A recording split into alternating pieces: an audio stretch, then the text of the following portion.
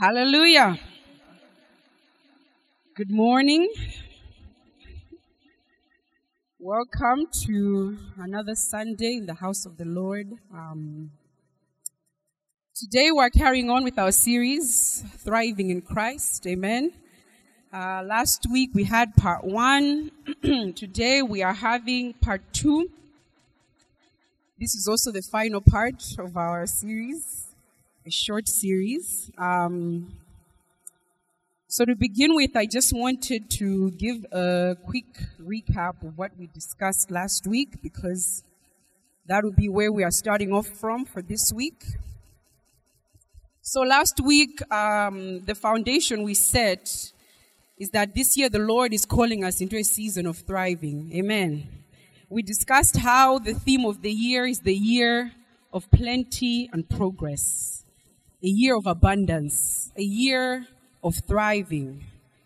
And in this season of thriving, God doesn't only want to expand our physical territories. Amen. He doesn't only want to expand material things. It's not just about more money, better jobs, and so on, but God is also talking about our spiritual lives. Amen. That this is a season where He wants us to expand our spiritual territories in the kingdom of God, to go deeper in our relationship with Him, to have access to more power, access to more authority, access to more dominion. Amen. I gave a picture of how the Holy Spirit is ready to flex on the inside of us. Like a bodybuilder, He wants to show up and to show off in our lives what He's able to do. Amen. And I referred to how this year God wants us to step into becoming pillars in the kingdom. Pillars that can hold some weight, where He can put some weight on us, where He can trust us with certain things, where He knows that if He wants to birth something in this kingdom, He has people who He can call in KICC Malawi, because we are pillars in the kingdom. And as He's calling us into a season of more, God is also calling us to change. We read the story in Mark 10, verse 46 to 50 about blind Bartimaeus, and how when Jesus called him, He threw off his cloak. Amen. And in that throwing off of his cloak, He was signifying that when you're stepping into a new season, when you're stepping into a season of more, you can't show up the same way. That when God is calling you into a new season, He's also calling you to change some things about yourself. Change your habits. Change who you spend time with. Change how you spend your money. He's calling you to transition, because you can't show up the same person. Amen. You can't be the same person in your season of surviving and your season of thriving. A season of thriving calls for a new person to show up. And we said that our cloaks were many things. And I believe that last week people were able to identify different things of what their cloak could be. But we said that cloaks are the things that hold us back in life, the things that stop us from progressing in our spiritual life in the kingdom of God. And last week especially, we talked about feelings. And we looked at a scripture in Revelation 12, and we used that as a metaphor to say that sometimes these things that prevent us from more of God can show up like dragons in our lives that threaten to devour everything that we are trying to produce for God. Amen. So we are carrying on with that same theme, a season of more. More might look like something different for each one of us. Maybe it's more prayer. Maybe it's more of the word. Maybe it's more of ministry. Maybe it's more of visitations. Whatever your more is, we're simply saying that this year God wants us to step into a season of more. Amen. More of Him. So, just as we did last week, what we're talking about especially is the process of changing, right? We're discussing that process of transitioning. How do we transition from one season into a season of more? What does that transition look like? Last week, the transition looked like throwing off our cloaks. But this week, I would like to discuss the topic of wilderness experiences. Amen. Wilderness experiences. Very often, the Lord uses this method to take us from one level to another. Maybe we've all heard of this phrase, right? Wilderness experiences. It's mentioned a lot in the Bible, a lot more than I was aware of, actually. So today we're going to pick out a few of the examples in the Bible that tell us about wilderness experiences. And sometimes wilderness experience is called a deserted place, right? So you find in the Bible, sometimes it's called a wilderness. Sometimes it's called a deserted place. Sometimes it's called an inhabited place, right? Place where there's no one there. I also like to call it a space in between. Because many times the wilderness experience is the space in between the promise and the promised land. Amen. It's in between where God calls you to something and then you actually become that thing, right? The Bible tells us that God is a God who calls the end from the beginning. So sometimes God will give you a promise, but you don't look anything like the promise. Amen. I don't know if anybody has ever received a promise, but you don't look like anything like the promise, right? You don't have the resources, you don't have the finances, you don't have the qualifications. And in that space in between, many times it's called a wilderness experience, where you are becoming the promise, becoming the purpose, becoming the calling, becoming the anointing. Amen. And the wilderness is an important place of change. If we approach it the right way, it's an important place of change. Let's look at Jesus for a moment. In the book of Luke, actually several Gospels record this, but today we're going to be looking mainly at the book of Luke. In the book of Luke, after being baptized by John the Baptist, I'm just going to talk about this story. You don't have to turn to it, but the story is in Luke chapter 4. In Luke chapter 4, after Jesus has been baptized by John the Baptist, right? And it's this incredible moment. Heavens are open, a dove descends. It's amazing. And you'd think that, well, now something big is about to happen. But before God launches him into ministry, Jesus is led into the wilderness to be tested by Satan. It's kind of strange. This amazing moment of anointing, amazing moment of calling, and then the next thing we transition to him being in a deserted place for 40 days and 40 nights being tempted by Satan. And that's the interesting thing about wilderness experiences, is that it is normally followed by a mountaintop experience.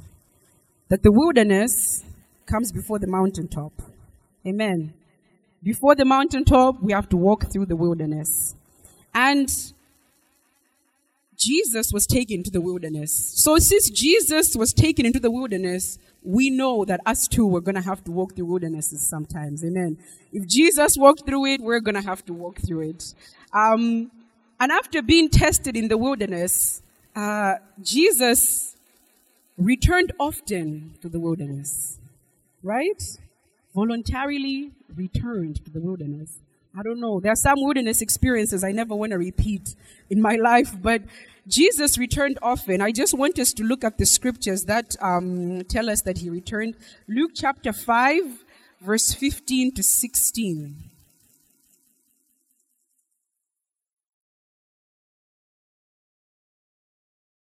Luke chapter 5, verse 15 to 16.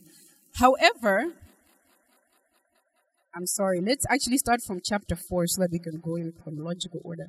Let's start from Luke chapter 4, verse 40 to 42. Luke chapter 4, verse 40 to 42. It says, when the sun was setting, all those who had any that were sick with various diseases brought them to him, and he laid his hands on every one of them and healed them.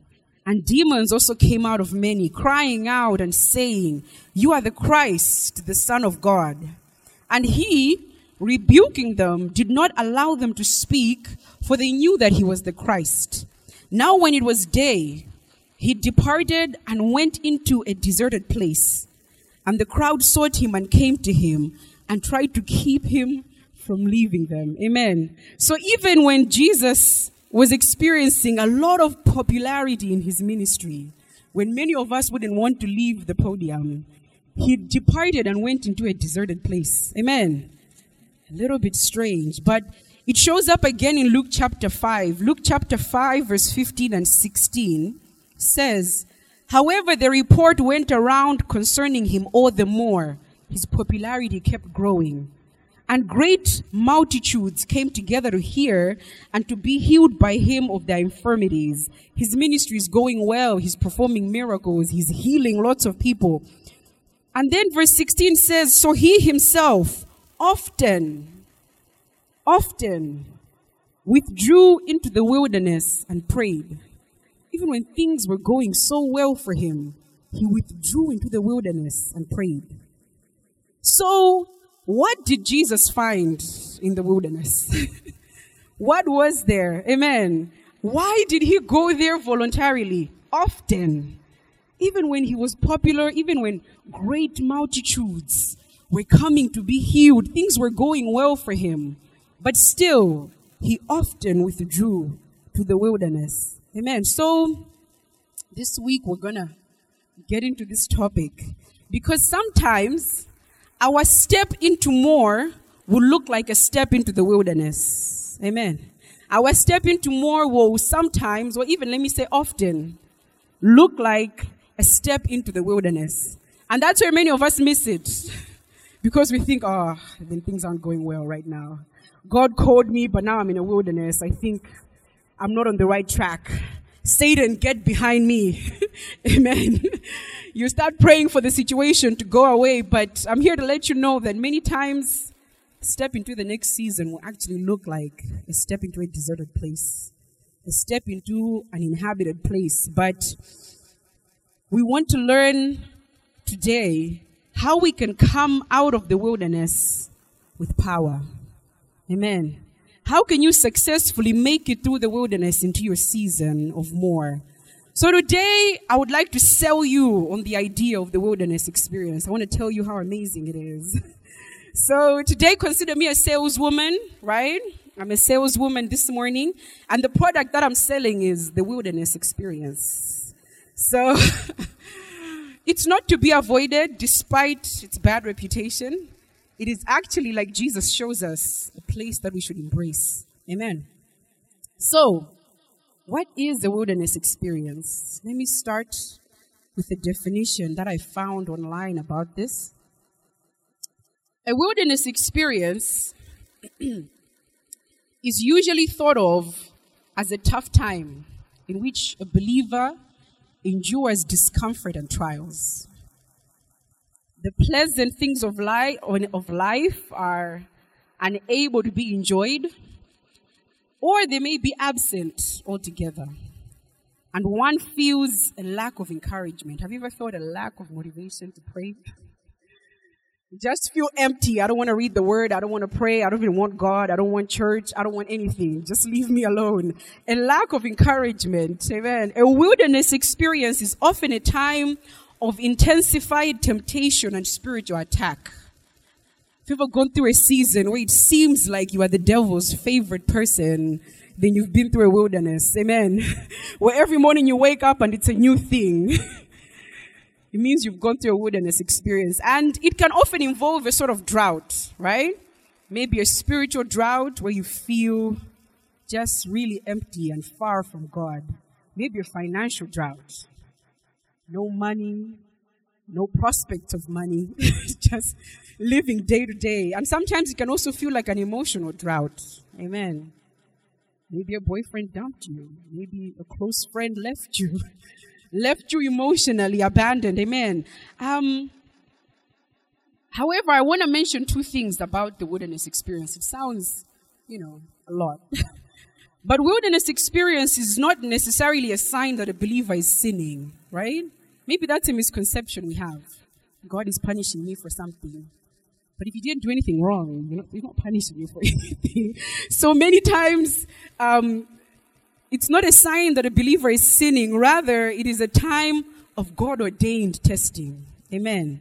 God-ordained testing. So it's not caused by sin. Sometimes in the Bible, you will read that the wilderness experience came up as a reaction to sin, but the purpose of it is not to punish the sin. Punishment is not the point of a wilderness experience at all. Amen. And we know this from the story of Job, the famous man who went through a crazy wilderness experience. He was a righteous man. He hadn't sinned, but God still led him through a wilderness. Jesus, who we just read about, the Son of God, who the heavens opened up and said, "This is my son," he was led into a wilderness. The Apostle Paul was led into the wilderness. He was imprisoned. So it's not about sin. Amen. It's not about some mistake you've made or that God doesn't love you anymore. It's just a time of God-ordained testing. And that's an important thing, that it's God-ordained. Sometimes we miss that. We think that the devil is active and present in our lives, but in the scripture in Luke about Jesus being led into the wilderness, it says that Jesus was led by the Spirit. The Spirit of God led him into a wilderness. In some versions, it says that filled with the Holy Spirit, he went into the wilderness. God led him there. In the scripture we read last week in Revelation 12, in verse 6, I believe, it talks about how this woman escaped to the wilderness, and it says that it was a place prepared for her by God. God prepares your wilderness specifically for you. Specifically designed for you, because no two wilderness experiences are the same. My wilderness and Naomi's wilderness, very different. So God designs it specifically for you. I think 2020 and 2021 have been wilderness seasons for the whole world, right? It's been a tough time of intense testing. A time of isolation, that emotional drought we're talking about. We were under lockdown. We felt emotionally abandoned, right? There was also a spiritual drought. A lot of churches were closed. People didn't have access to places where they normally worshipped. There was a financial drought. There was about over 400 million jobs that were lost. Financial drought. And this is just to give a very obvious modern day example of what a wilderness is, right? Maybe this definition sounds familiar to you because maybe it represents something you're going through right now or something you have been through. John C. Maxwell said, "A faith that is not tested cannot be trusted." Amen. A faith that is not tested cannot be trusted. And as I thought about this more, I said, but why does God need to test us? Psalms tells me that he knows me. He knows everything about me. He knows my thoughts. He knows my words. So why does he need to test my faith? I think it's linked to the fact that God, despite the fact that he knows us, he gave us free will. We can choose how much we are committed to him. We can choose whether we believe him or not. Because of that free will, he needs to test your faith, just to be sure. Is this girl really serious about me? In engineering, I know a lot about engineering now since I'm married to a civil engineer. So you can ask me anything. I know how to construct a road. I know, something my husband often tells me is about how they test out the stability of concrete, right? He's a concrete, specialist or something. So he works a lot with concrete. And he often tells me that when they purchase concrete and they're about to, build their structure, they make it into like a block and then put it under different tests just to see whether it can sustain the pressure, right? Like, is this suitable for what we want to build? Is this concrete going to carry the weight for what we are trying to build? Amen. And I think that's the same thing that God does with us. He's trying to test your faith to see how much weight can I put on this person. Amen. How much weight can I put on her? How much pressure can she sustain? Because serving in the kingdom of God is pressure. Amen. The Bible tells us that the violent take it by force. It's not a mistake that they said that. Serving in the kingdom of God is pressure. Amen. So the season of wilderness is meant to test you, right? Can he trust you for the next season? Can he trust you with that ministry? Can he trust you with that calling? Can he trust you with that anointing? He's trying to test whether you can take the pressure. But how does a time of God-ordained testing lead us into a mountaintop experience? I'm so glad you asked that question. So we're going to look at 6 examples in the Bible of different wilderness experiences and the benefits that we can draw from them. Remember, I'm trying to sell you on the idea of the wilderness experience. God wants to make sure that the next time you're presented with a wilderness experience, you don't run away. Amen. God is trying to make sure that the next time he tests you, you pass the test. Because here's the funny thing. If you fail the test, he's going to repeat it. He'll keep repeating it. Some people kept taking the same test for 40 years. May that not be me in Jesus' name. So if you keep failing the test, you keep repeating the class. And I like Pastor Sunga was talking about that yesterday in prayers. You fail standard 1, you repeat it. And you will stay there. Amen. So today I want to sell you on some of the benefits that walking through the wilderness give us. And I'm saying this because many times I've failed this test. Amen. I had to also teach myself about the benefits of walking through this. So please don't think I'm an expert. I'm actually talking from experience. So the first scripture I want us to look at is still in the book of Luke. We're going to read from Luke chapter 4 again, verses 16 to 19. Luke chapter 4, verse 16 to 19. The first benefit I want us to understand is that walking through the wilderness gives us the audacity to pursue purpose. Amen. Or you might use the word confidence. I don't know which word to use, but I like the word audacity. I like the way it sounds. That the first benefit of that we find in the wilderness, it gives us audacity to pursue purpose. Let's turn to the word, Luke 4, verse 16. So he, meaning Jesus, came to Nazareth, where he had been brought up. And as his custom was, he went into the synagogue on the Sabbath day and stood up to read. And he was handed the book of the prophet Isaiah. And when he had opened the book, he found the place where it was written. I'm sorry, we're going on to verse 19. Where it was written, "The Spirit of the Lord is upon me, because he has anointed me to preach the gospel to the poor. He has sent me to heal the brokenhearted, to proclaim liberty to the captives, and recovery of sight to the blind, to set at liberty those who are oppressed, to proclaim the acceptable year of the Lord." Amen. This scripture shows us the first time that Jesus reveals his divine mission, and he chooses to reveal it in a synagogue of all places, right? With a group of elite Jewish people in there. And he essentially proclaims before these religious folk that I am the deliverer you have been waiting for. Just a poor carpenter. He didn't even have any title. I don't know if he had some title in the synagogue, but he just stood up and declared, I am the deliverer you've been waiting for. The one Isaiah spoke about, that's me. I am the Messiah. I mean, wow. And you know, when you carry on in the scripture, it says that everyone was shocked, shook. As young people, when something really shook us, we say shooketh, shook, like what? And they asked the question, isn't this Joseph's son?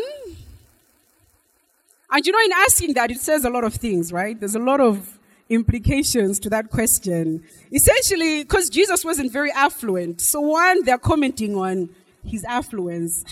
Look at this guy. Isn't this just Joseph's son? but also commenting on his education. He wasn't that well educated like them. So they're like, isn't this just Joseph's son, the carpenter who we know?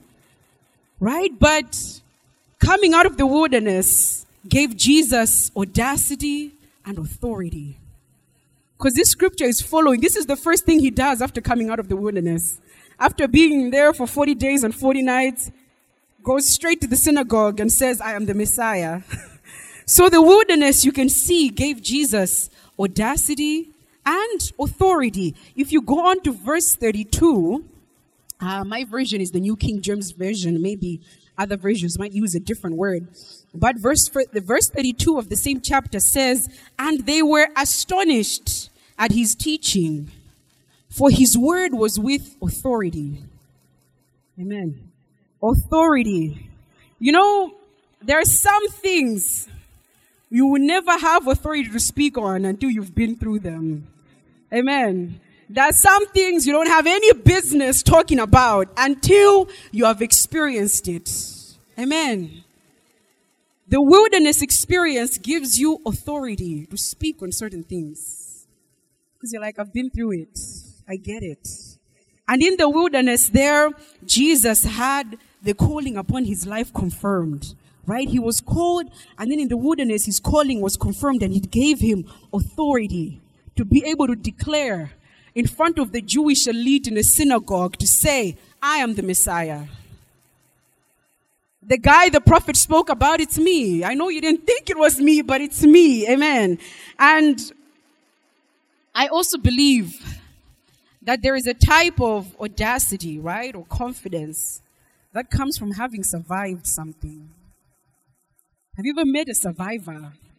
Somebody who survived something tough. They have a certain boldness about them. You can't be meek after you've survived certain things. You have this audacity about you. It's like this atmosphere around you where you just feel like I can tackle anything because I went through that. Amen. I remember a friend in high school once said those words to me. She had just lost her father. And she said, this was the hardest thing I've ever had to go through. I don't think there's anything else that can hurt me in this world. Whether it was true or not, I don't know. But she had that audacity to say, I've just been through this. There's nothing in this world that can hurt me because I just went through the worst pain. Pain gives you audacity for some reason. Amen. And when you've gone through a season of drought where you didn't have enough, you just barely made it through, there's a certain confidence that surrounds you, a certain boldness to take on the world. Like, I've been through this so I can survive the next thing. I suspect that this is the same audacity that led the woman with the alabaster box. I love that story. She's one of my heroes in the Bible. This woman who they just say she was a sinner. We don't know what she did. But even that alone shows us that she probably survived some things. Amen. And she had audacity. Stepped into a room full of the religious men, the religious elite, and got down on her knees to worship Jesus. Audacity.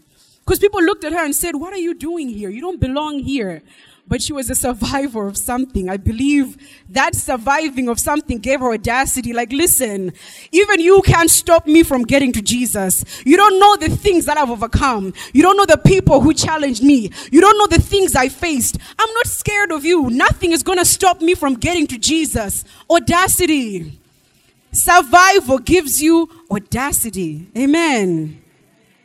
And in that audacity, you gain audacity to pursue purpose. The violent take it by storm. You have to have audacity in the kingdom of God. Amen. Audacity to pursue purpose. Audacity to pursue ministry. Audacity to pursue the lost. Audacity to preach the gospel. Amen. Hallelujah. Our second benefit. We're going to look at 1 Samuel 17, verse 28. The second benefit is that We find strength in the wilderness. Amen. Strength in the wilderness. 1 Samuel chapter 17.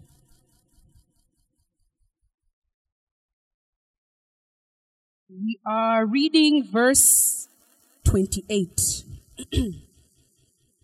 So let me give a bit of a background to this verse. We're going to read the story of David. This is a few hours before he defeats Goliath, right? The passage with the verse we're about to read. And what has happened is that David has shown up to the battlefield and he has seen Goliath standing there, and he asks the men who are fighting, he says, what's the reward for the person who kills this giant? And then the men start telling him. And David's older brother, Eliab, overhears David asking this question, right? So this is what Eliab does in verse 28. It says, now Eliab, his oldest brother, heard when he spoke to the men. And Eliab's anger was aroused against David. And he said, why did you come down here? And with whom have you left those few sheep in the wilderness? I know your pride and insolence of your heart, for you have come down to see the battle. Amen. I think Eliab was a little bit jealous, honestly. Because when David was being anointed, Eliab thought that it was him who was about to be anointed, He said, oh, now I think you've found the anointed of God. And then God told Samuel, said, no, I've refused him. He's not the one. So I feel a little bit like maybe Eliab was, jealous. But in this verse, Eliab really taunts his brother David, right? He questions, why are you here? So to say, you don't belong here. This is the battleground. You don't belong here, David. But he also undermines his wilderness experience. Because before this, David was in the wilderness, right? When he was a shepherd looking after sheep, he was in the wilderness. And that's where God picked him out of. So he undermines his wilderness experience by saying, who have you left those few sheep in the wilderness with? All you were doing in the wilderness was looking after sheep. What makes you think you can be here talking about fighting giants and whatever? And so it's really fascinating because Eliab was really wrong about this whole assumption he made about David's wilderness experience. Later on, in verse 34 and 35, I'll just read that to you guys quickly because I want you guys to hear the words yourself. David said to Saul, your servant used to keep his father's sheep. And when a lion or a bear came and took a lamb out of the flock, I went out after it and struck it and delivered the lamb from its mouth. And when it arose against me, I caught it by its beard and struck and killed it. Your servant has killed both lion and bear, and this uncircumcised Philistine will be like one of them, seeing he has defiled the armies of the living God. Ooh, hallelujah. So, in this scripture, we realize before David met Goliath, he had already tackled a lion and a bear. Before the giant was the lion and the bear. I mean, honestly, when I used to be taught about the story of David, I wasn't taught this part. I don't know about you guys. But in Sunday school, I wasn't taught this part. I read about it much later. And I used to always think, in my imaginings, that David was just a normal shepherd boy who showed up that day and something supernatural happened, like God, gave him supernatural power in his arm and he was able, the story didn't make sense. But in this verse, we realize that before the giant, he tackled a lion and a bear. So in all truth, nothing really supernatural happened that day on the battlefield. Because the Lord had strengthened David in the wilderness. I mean, I was trying to really picture this. Imagine you're in a field and a lion comes and takes a lamb that you're looking. I mean, a lion is not like a dog.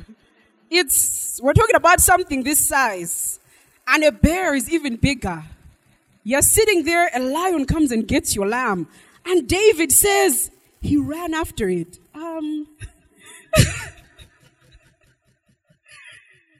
David was crazy. He ran. No, you couldn't pay me enough money to run after a lion. No way. No way, no way, no way. Nothing you could give me could make me run after a lion. Actually, I would give him a few more of the sheep to make sure he doesn't come back. No thanks. David was crazy. He ran after the lion. You know, I used to joke with my friends that if I was ever in a horror movie, it would be really short. Because once I hear a strange noise, I'm not going to investigate. No. Run in the opposite direction, please. No. I'm the type of person, I see a cockroach crawling past, I'll scream. No way, no way. And you know, it's gotten to the point, my husband, when he hears me screaming in the house, he doesn't know what it is, because it could be anything. It could be a moth, a cockroach, a wild animal. The scream is the same. It's the same. It's the same. And he has accused me of being like the boy who cries wolf. He's like, you scream so much, I don't get panicked anymore, you know? So, unfortunately, I seem to have passed it on to my daughter. So it's, when we are alone in the house, it's a mess. If a cockroach crawls past, we're just a mess. We are both screaming, looking for where my husband is. So this story of David, it's crazy to me. I can't imagine. I can't even imagine. What would possess a man to chase after a lion? No. What would possess a man to chase after a bear? Nah, David was crazy. So we know then that the David that stepped into the battlefield isn't the David I thought. It's a different kind of David, right? And in these verses we read in verse 34 and 35, it says he struck them down. He chased after them, struck them down. So I wonder what he used to strike these animals down. Could it have been a slingshot and a stone, maybe? So we know then that even in the wilderness, first of all, David was crazy. He already had a crazy spirit that would make him chase after lions. But secondly, all that time in the wilderness, he had been practicing his shot.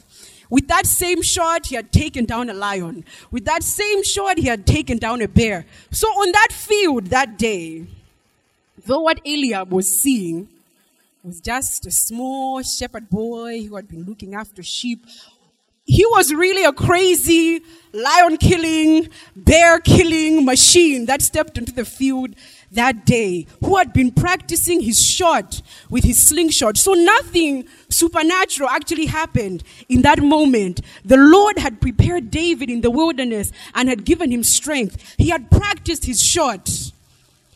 Taking down Goliath was just like taking down the bear. Taking down Goliath was just like taking down the lion. Amen. The Lord had prepared him for his next season, giving him strength. And you just thought your wilderness was just to make your life hard. It's not just about that. God is trying to strengthen you because he knows what's coming ahead. She's going to need this skill. She's going to need to know how to pray to a certain level. Amen. Because there's some seasons you can't just be praying the 15 minutes kind of prayer. No. Some seasons you won't survive.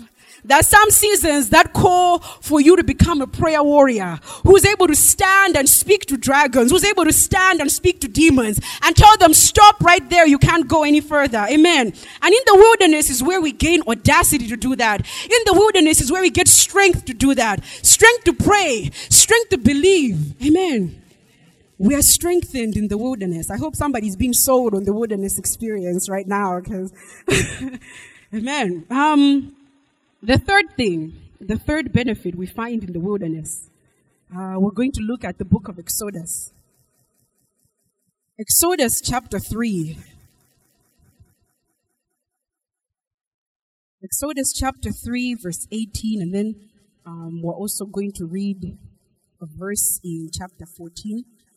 The next benefit is that supernatural pathways are found in the wilderness. Amen. That's the next benefit. Supernatural pathways are found in the wilderness. So we are just going to read a few excerpts from the famous story of the Israelites who walked through the wilderness. Chapter 3, verse 18 says, "Then they will heed your voice, and you shall come, you and the elders of Israel, to the king of Egypt, and you shall say to him, the Lord God of the Hebrews has met with us. And now, please, let us go 3 days into the wilderness, that we may sacrifice to the Lord our God." Amen. So, what this verse shows us is the moment when the deliverance of Israel began, right? The deliverance of Israel began with a group of people, Moses and some elders, going to Pharaoh and making a request to travel into the wilderness as God had instructed them to do. Eventually, after back and forth, they set out into the wilderness. And though it was a wilderness of 40 years, a lot of miracles happened in that time, right? Some really amazing things happened in the wilderness. So it was not just a long journey that was extended, but it was also a supernatural journey that they were taking. Amen.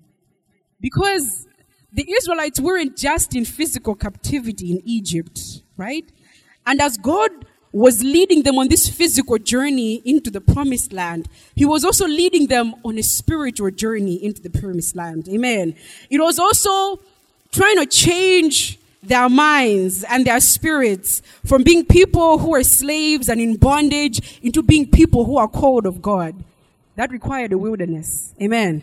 So that's what we see, that they had to go through this wilderness. And you know, there are some paths or some avenues in your spiritual life that you will only ever discover in the wilderness. In the wilderness, they would have never experienced or known the miracles of God. If they hadn't gone through the wilderness, they would have never known the miracles of God.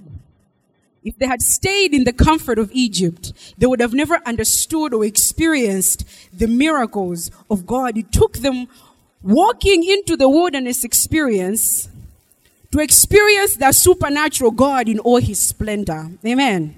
If you avoid the wilderness, you will never know the supernatural pathways of God. Amen. You will never understand that there are some paths in your spiritual life God can take you onto. You only get to experience those in the wilderness. And the second verse I wanted us to look at was in Exodus 14. Exodus 14, chapter 3. So now finally the Israelites have gone into the wilderness. Then Pharaoh decides to have a discussion with his people. In chapter 14, verse 3, it says, "For Pharaoh will say of the children of Israel, they are bewildered by the land. The wilderness has closed them in." Amen.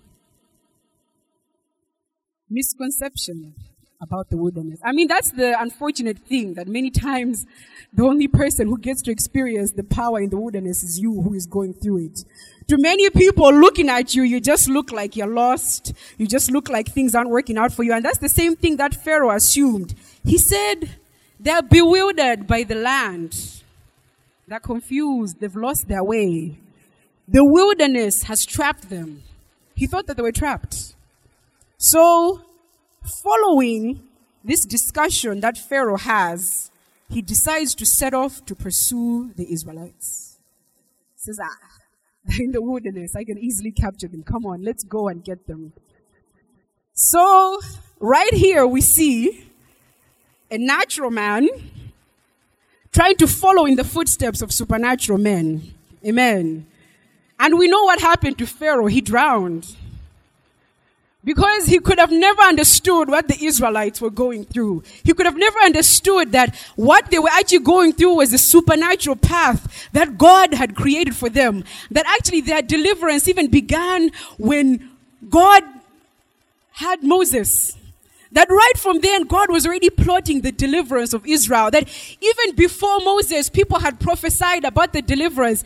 Pharaoh didn't know any of that.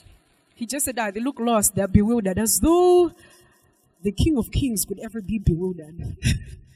He didn't understand that God's ways are not our ways. So he set off on his natural journey, trying to follow in the footsteps of supernatural men. And he drowned. God's ways are not our own. There are some things in our spiritual life we will only ever have access to when we've gone through the wilderness. Amen. There are some levels you can only get to when you've gone through the wilderness.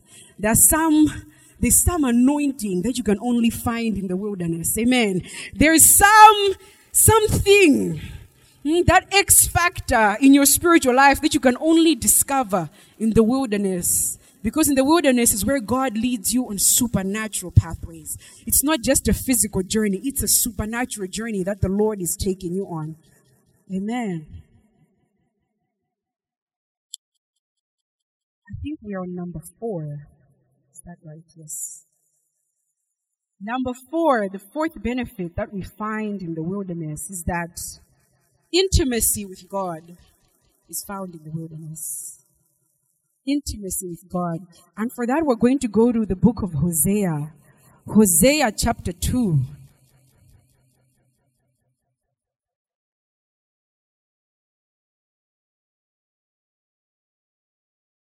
Hosea chapter 2, verse 5 up to 16. I'm not going to read the whole thing because it's quite a long passage, so I'm going to pick some things here and there. Verse 5. For their mother has played the harlot. She who conceived them has behaved shamefully. For she said, I will go after my lovers, who give me my bread and my water, my wool and my linen, my oil and my drink. Therefore, behold, I will hedge up your way with thorns and wall her in, so that she cannot find her paths. She will chase her lovers, but not overtake them. Yes, she will seek them, but not find them. Then she will say, I will go and return to my first husband, for then it was better for me than now. For she did not know that I gave her grain, new wine, and oil, and multiplied her silver and gold, which they prepared for Baal. If we skip over to verse 12, it says, and I will destroy her vines and her fig trees, of which she has said, these are my wages that my lovers have given me. So I will make them a forest, and the beasts of the field shall eat them. I will punish her for the days of the bowls to which she burned incense. She decked herself with her earrings and jewelry and went after her lovers. But me she forgot, says the Lord.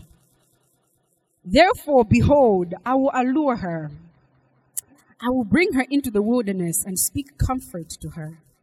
I will give her vineyards from there, and the valley of Achor as a door of hope. She shall sing there. And in the days of her youth, as in the day when she came up from the land of Egypt. And it shall be in that day, says the Lord, that you will call me my husband, and no longer call me my master. Amen. In this scripture, God uses the metaphor of a woman to signify a sinful nation, right? He's using the woman to signify Israel. And he says that he's going to lead her into the wilderness. Actually, he says, I'll bring her into the wilderness. And then he says that when she comes out of this wilderness, she's going to call me her husband and no longer her master. Amen. That's a different kind of relationship. Okay? From master to husband. I mean, master, usually there's no intimacy with the master. So he's saying, I'm going to deepen my intimacy with her in the wilderness. So this is one of the scriptures where the wilderness came up as a reaction to sin, right? But it wasn't necessarily punishing the sin. What God was really trying to address was the lack of intimacy between him and his people. The lack of intimacy which had led to sin. Amen. And he uses the metaphor of a cheating wife. Anytime a spouse cheats, it's a sign of broken intimacy between the two. Amen. So this woman has begun to worship the provision that God has given her instead of God himself. God gives her money and she uses it to worship Baal. God gives her vineyards and she praises those. Amen. So God says, she did not know that I'm the one who gave those things to her.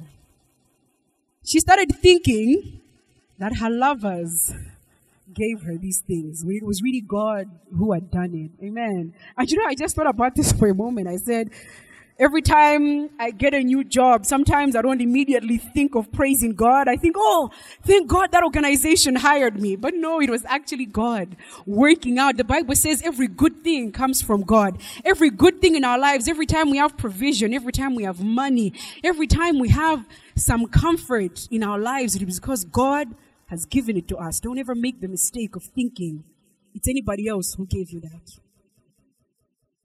Otherwise, you'll be like this woman, worshiping the provision instead of the provider. Amen. Every good thing comes from God, and every good thing should be credited to him. So, God says then, since she has started to worship the provision instead of me, I'm going to take everything away from her. You know, when God takes everything away, that's when you realize that, oh, he was actually in control. And I guess she must have had that moment like, oh, it wasn't actually my lovers who gave me this. So God says he took everything from her, and then he says he will lead her into a wilderness where it's just him and her. Him and her. You know, sometimes the things God gives us actually distract us from him. The job God gives us keeps us so busy we can't come to prayers during the week. The money God keeps us so busy we can't make time for him. Sometimes the things that God blesses us with are actually the things that take us away from his presence. And that's what happened to this woman. So God says to remedy this, I'm going to take everything away. Lead her into a wilderness where it's just me and her. And you can see that the wilderness wasn't about punishing her, because he says, I will speak comfort to her. God was trying to woo this woman. He wasn't trying to punish her and turn her away from him. He was trying to woo her back to him. There's a certain level of intimacy you build with God when you don't have anything and anyone but him. You ever been in that situation? No friends, no money, no nothing. Just you, your Bible, and God. Amen. There's a certain level of intimacy that you build when there's nothing else to distract you, but all you have is God before you. And you know that even for my next meal to come, I need to pray. Even for me to make it through the next day, I need to pray. He's going to turn from being your master, who you only visited on Sundays, to being called your husband, who you commune with on a daily basis, who when you wake up, you say, good morning, Jesus. Thank you for waking me up today. What do you have planned for me today? Because I'm not going to make it through unless you're right here next to me. He will move from being your master to being called husband. Build intimacy. Amen. And that's what God desires from us. In the wilderness, when it's just us and him. Just us and God. We build intimacy. And maybe some of you already have experiences like that, where you went through a time where you had to become intimate with God because there was nothing else. Everybody was talking about you. everybody was against you, only God. Amen. I've been in that place where everybody was like, have you seen what has happened to Yami? And all I had was God. He became my husband, my best friend, my provider, my everything. Because I said, God, I don't have anybody but you. I don't have anything else but you. I don't have any money. I don't have any title. I don't have any reputation. I don't have anything. And I am nothing except for what you say I am. Amen. Intimacy. Hallelujah. Number 5. I love this story, and I hope there's enough time to tell it properly. Number 5 is that in the wilderness, there's multiplication. In the wilderness, there's multiplication. We're going to go back to the book of Luke. Now we're going to be in Luke chapter 9. We're going to be reading the story of when the 5,000 were fed by the disciples. And I want to give you a different perspective on this story. Luke chapter 9, starting from verse 10 up to 17. So a little bit of background as well. Just before the feeding of the 5,000, Jesus had sent out his disciples to go and minister. They had gone to the nearest towns and they had traveled in pairs going to minister, and he had given them authority to heal the sick, cast out demons, and they had worked hard. And then they had come back from that time exhausted, as anyone would be. So verse 10, it says, and the apostles, when they had returned, told him all that they had done. Then he took them and went aside privately into a deserted place belonging to the city called Bethsaida. So the feeding of the 5,000 took place in a wilderness, a deserted place. But when the multitudes knew it, they followed him. And he received them and spoke to them about the kingdom of God and healed those who had need of healing. When the day began to wear away, the 12 came and said to him, send the multitude away that they may go into the surrounding towns and country and lodge and get provisions, for we are in a deserted place. And then Jesus says to them, you give them something to eat. And they said, we have no more than 5 loaves and 2 fish, unless we go and buy food for all these people. For they were about 5,000 men. Now, if there were 5,000 men, it means there were also women and children. So it was actually not just 5,000. There were a lot of people, right? Then he said to his disciples, make them sit down in groups of 50. And they did so and made them all sit down. Then he took the 5 loaves and the 2 fish, and looking up to heaven, he blessed and broke them and gave them to the disciples to set before the multitude. So they all ate and were filled. And 12 baskets, just like the 12 apostles, and 12 baskets of the leftover fragments were taken up by them. Amen. In this scripture, normally the focus is on the crowd, the multitude that was being fed. But this is also a story of the disciples being in a wilderness, right? And in their wilderness, there is a huge multitude demanding something from them. Does that sound familiar? Have you ever been in a wilderness where something was being demanded of you that you didn't even have? Something being demanded of you that you don't even have. And they complained to Jesus, we don't have anything to feed this multitude. And Jesus answers, you give them something to eat. Amen. And the disciples say, well, this is all we have. 5 loaves and 2 fish. Jesus takes that little and multiplies it. So, first of all, here's the thing we need to understand about God. God isn't just an addition type of God. He's a God of multiplication. Amen. When he takes what you have, he multiplies it. If you ever find yourself in a wilderness where something is being demanded of you that you don't have, look around for your 5 loaves and 2 fish. Because it means that there is something in your life that the Lord is getting ready to multiply. Amen. If a wilderness is a God-ordained time of testing, if the wilderness has been specially designed by God for you, it means that whatever is being demanded of you, you already have. Anytime you face a multitude demanding something that you don't have, it's time to start looking around. What's my 5 loaves and 2 fish? What is it in my life that God is getting ready to multiply? Jesus takes their little and he multiplies it. When you face a multitude, look around. You already have it. When you face a demand that you can't meet, you already have it.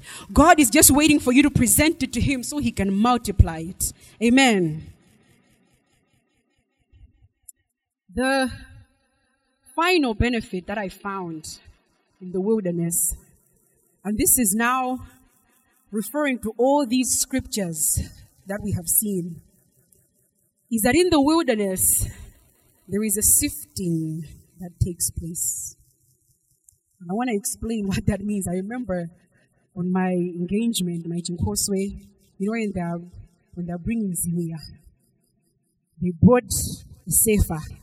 And I'll never forget what the woman said to me about this sefer. She said, this represents the sifting that's about to happen now that you're entering into a new season of your life. There are some things you're going to leave behind. And I was like, wow, this is profound. I'm being preached to right at my engagement, but I never forgot those words, and I feel like the same thing happens when we go through the wilderness. A sifting takes place. God removes the chaff from our lives. The Bible calls it chaff, right? God removes the chaff from our lives to leave behind that true treasure. A sifting of friends, even. A sifting of friends. I felt that in my spirit when I was thinking about this. A sifting of friends. And this sifting is natural. Don't fight it. Let it happen. Let it happen. Amen. The wilderness, as you have seen, is normally experienced alone. Nobody is there with you. Nobody. Don't expect anybody to be there. Your best friend, your husband, your mom, your dad, nobody. You are there by yourself, you and God. A sifting takes place. Only the people whom that wilderness concerns are involved. People will be sifted from your life when you go through a wilderness. I love, there was a message I once heard by T.D. Jakes years ago. He said, he was referring to a scripture in Revelation that says that it was made known that they were not of us because they left us. Because if they were of us, they would have remained with us. And he translated that to say, my destiny is not tied to the people that left me. Sometimes we think that your destiny is tied to so and so. But let me tell you right now, if you go through a wilderness and that person leaves, it means your destiny is not tied to that person. It doesn't matter what they did for you in the previous season. It doesn't matter who they've been to you, whether they're your BFF, whether they're your ride or die, whether they were your day one. If that person leaves you in the wilderness, it means your destiny is not tied to them. They were never meant to go any further than that wilderness. They were never meant to go any further than that season that they were in. Some people are just for a season. No, let me change that. Most people are just for a season. There's only a few. Trust me, there's only a few that will make it with you through your wilderness. There's only a few friendships that will survive your transition into more, because most people can't handle your more. And some of us are so tied to the people. Forget them. There is a sifting that is taking place. Don't fight that. I feel like that's a word for somebody. There is a sifting that is taking place and you're fighting it. You're trying to hold on to friendships, trying to hold on to connections. Like, no, this connection is what's going to get me to the next season. No, God is going to get you to the next season. No connection, no boss, nothing is going to get you to the next season except God. Amen. There's some people who won't be happy when they see you move forward.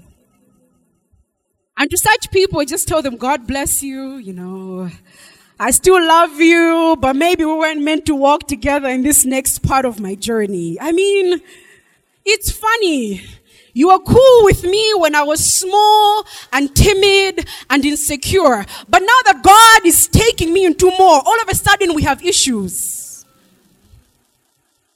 You were happy when I was full of shame, full of bitterness. Then you were my best friend. But now God is taking me into more, and all of a sudden we have issues. God bless you. Maybe you weren't meant for my next season. I thought you were my best friend. I thought you were my ride or die. I thought you were the person I was going to grow old with. But since we got issues, now that I'm stepping into more, God bless you. Some people prefer it when your head is hung low, so they don't have to look you in the eye when they speak to you. Allow the sifting to take place. Not everybody can survive your transformation, and that's okay. I came to tell you, not everybody can survive your transformation, and that's okay. That's okay. You don't need to hold on to anybody, because your destiny is not tied to the people left you. Saying goodbye to people is not a sign of hatefulness. Saying goodbye is a sign of faithfulness, knowing that I'm leaving this behind because I know that God has more for me. So I'm leaving this behind and taking a step of faith, understanding that God has more. Don't fight the sifting. Embrace it. Amen. So, these are the benefits. I hope you've been sold on it, right? Have I been a good saleswoman this morning? So, how do you make it through? In the last few minutes, I just want us to talk about some survival tips that I've discovered in the wilderness. Survival techniques. Let's call them what not to do in the wilderness, right? If you want to experience all of these benefits, what not to do. Number one, don't ask for it to be taken away. That's the wrong prayer. In this scripture in Luke, and I love the disciples because they're just humans, just like us, In verse 12, when they see something is being demanded of them that they can't satisfy, they say to Jesus, send the multitude away. Send it away, God. Send this wilderness away. But that's the wrong prayer. When you're in a wilderness, that's the wrong prayer. Then you miss all the benefits. You miss the point of the season if you're so focused on it being taken away. Change your prayer. I challenge anybody, if you're in a wilderness experience and you've been praying, God, take this away, change your prayer. Say instead, God, what are you trying to accomplish in this season? What are you trying to accomplish in this season? Amen. Change your prayer. Don't pray for it to be taken away. Embrace it, because that's how you reap its benefits. Amen. Second survival tip. That's the second thing that the disciples did after Jesus said, I'm not going to take the multitude away. Then they said, send us away. They say, send us away so that we can go and get provisions, so that we can then come back to be more fully equipped to meet with this demand. Amen. That's once again the wrong prayer. Don't pray, God, send me away so that I can be more equipped to handle this. Because if you're in the wilderness, God has already ordained for you to be there at that time. It's not time to start praying, God, I'm not qualified enough. God, I don't have this. God, I don't have enough money. It's not time to start saying, God, send me away so that I can go get more things to be more equipped, because you already have all you need. In the wilderness, if you find yourself there and you can see that this is a situation I can't normally handle by myself, know now you already have all you need. Amen. Everything you need to survive that wilderness is right there in your hands. Find your 5 loaves and 2 fish. Find the thing in your life God is trying to multiply. It's time to start looking around. God, what is it that you want to multiply in my life? Because I already have all I need. All you need to do is show it to me. Amen. The third survival tip is don't try to lean on your own understanding. Proverbs 3 verse 5 to 6 says, lean not on your own understanding. Acknowledge God in all your ways, and He will make your paths straight.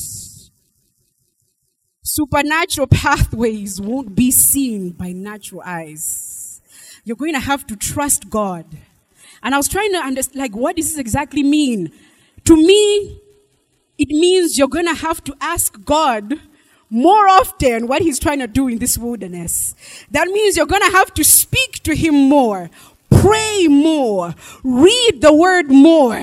Don't lean on your own understanding to try to make sense of what you're going through, because this is a spiritual journey, and your natural eyes and your natural mind could never understand what God is trying to do in the wilderness. Only He knows what He's trying to do. So don't lean on your own understanding. So the wilderness is not meant for people who rely too much on logic. People who try to think that they're too smart. People who want to be in control of everything. People who want everything to make sense before they step into it. The wilderness isn't made for such people. It's made for the type of people who are willing to discard all intelligence, all wisdom, and say, God, in this season, I'm just going to trust you. That is how you reap the benefits of the wilderness, because it's a spiritual journey. Amen. Final survival tip is never forget what the wilderness placed in you. Never forget what the wilderness placed in you. Because if you forget, you're going to have to take the class again. I love, there's a scripture in Matthew 3. This will be our final scripture for today. In Matthew chapter 3, verse 1 to 4, we find a description of John the Baptist. And it's interesting because rarely does the Bible really describe what someone looks like, what they're wearing, what they're eating. But in this scripture, they did, right? So, Matthew chapter 3, verse 1 up to 4. In those days, John the Baptist came preaching in the wilderness of Judea. John the Baptist's ministry was birthed in the wilderness. Amen. And he came out saying, repent, for the kingdom of heaven is at hand. For this is who has spoken by the prophet of Isaiah. For this is he who was spoken of by the prophet Isaiah, saying, the voice of one carrying in the wilderness, prepare the way of the Lord, make his path straight. Now John himself was clothed in camel's hair, with a leather belt around his waist, and his food was locusts and wild honey. Very rarely does the Bible ever describe what somebody's wearing and what they're eating. But here it was important for us to understand that. Because even after John began his ministry, he was still dressing and eating as though he was in the wilderness. Don't forget what the wilderness placed in you. When you come out of the other side, don't forget the lessons. Don't forget what you were taught. It's okay to look like what you've been through. You know, there's this thing going around social media. I don't want to look like my situation. Even if I'm broke, I'm still going to put on makeup. That's the wrong assumption in Christianity. It's okay to look like what you've been through. Don't forget what the wilderness placed in you. You don't need to whitewash anything. Don't forget. Write it down somewhere.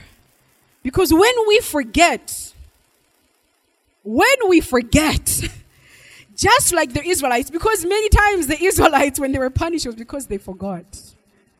When we forget, just like the Israelites, the Lord will repeat the lesson. There are some wildernesses, man, I don't ever want to repeat. So I wrote them down. God, I never want to forget this lesson. I don't want to take it a fifth time. I don't want to take it a sixth time. It's okay to come out the other side looking like what you've been through. Look like your situation. Look like the lessons. Look like the anointing that you've gained. Don't whitewash it, because the wilderness was an important moment of change. Amen. As we come to a close this morning, what I felt as I was thinking about the wilderness, is that The season of more will require some wild Christians. The season of more will require some wild Christians. Ones that have been through the wilderness and came out the other side with power. Ones that have been through the wilderness and came out the other side with audacity. Ones that went through the wilderness and came out the other side with authority. Some wild women and men of God. Hallelujah. I'll just invite the praise team to come up as we close. The season of more will require those Christians who've survived the wilderness and embraced it. You went through the wilderness and you embraced it. You thrived in it. And will even require those Christians who voluntarily go to the wilderness. Just like Jesus, he wasn't always led by God, but even he himself often retreated into the wilderness. Amen.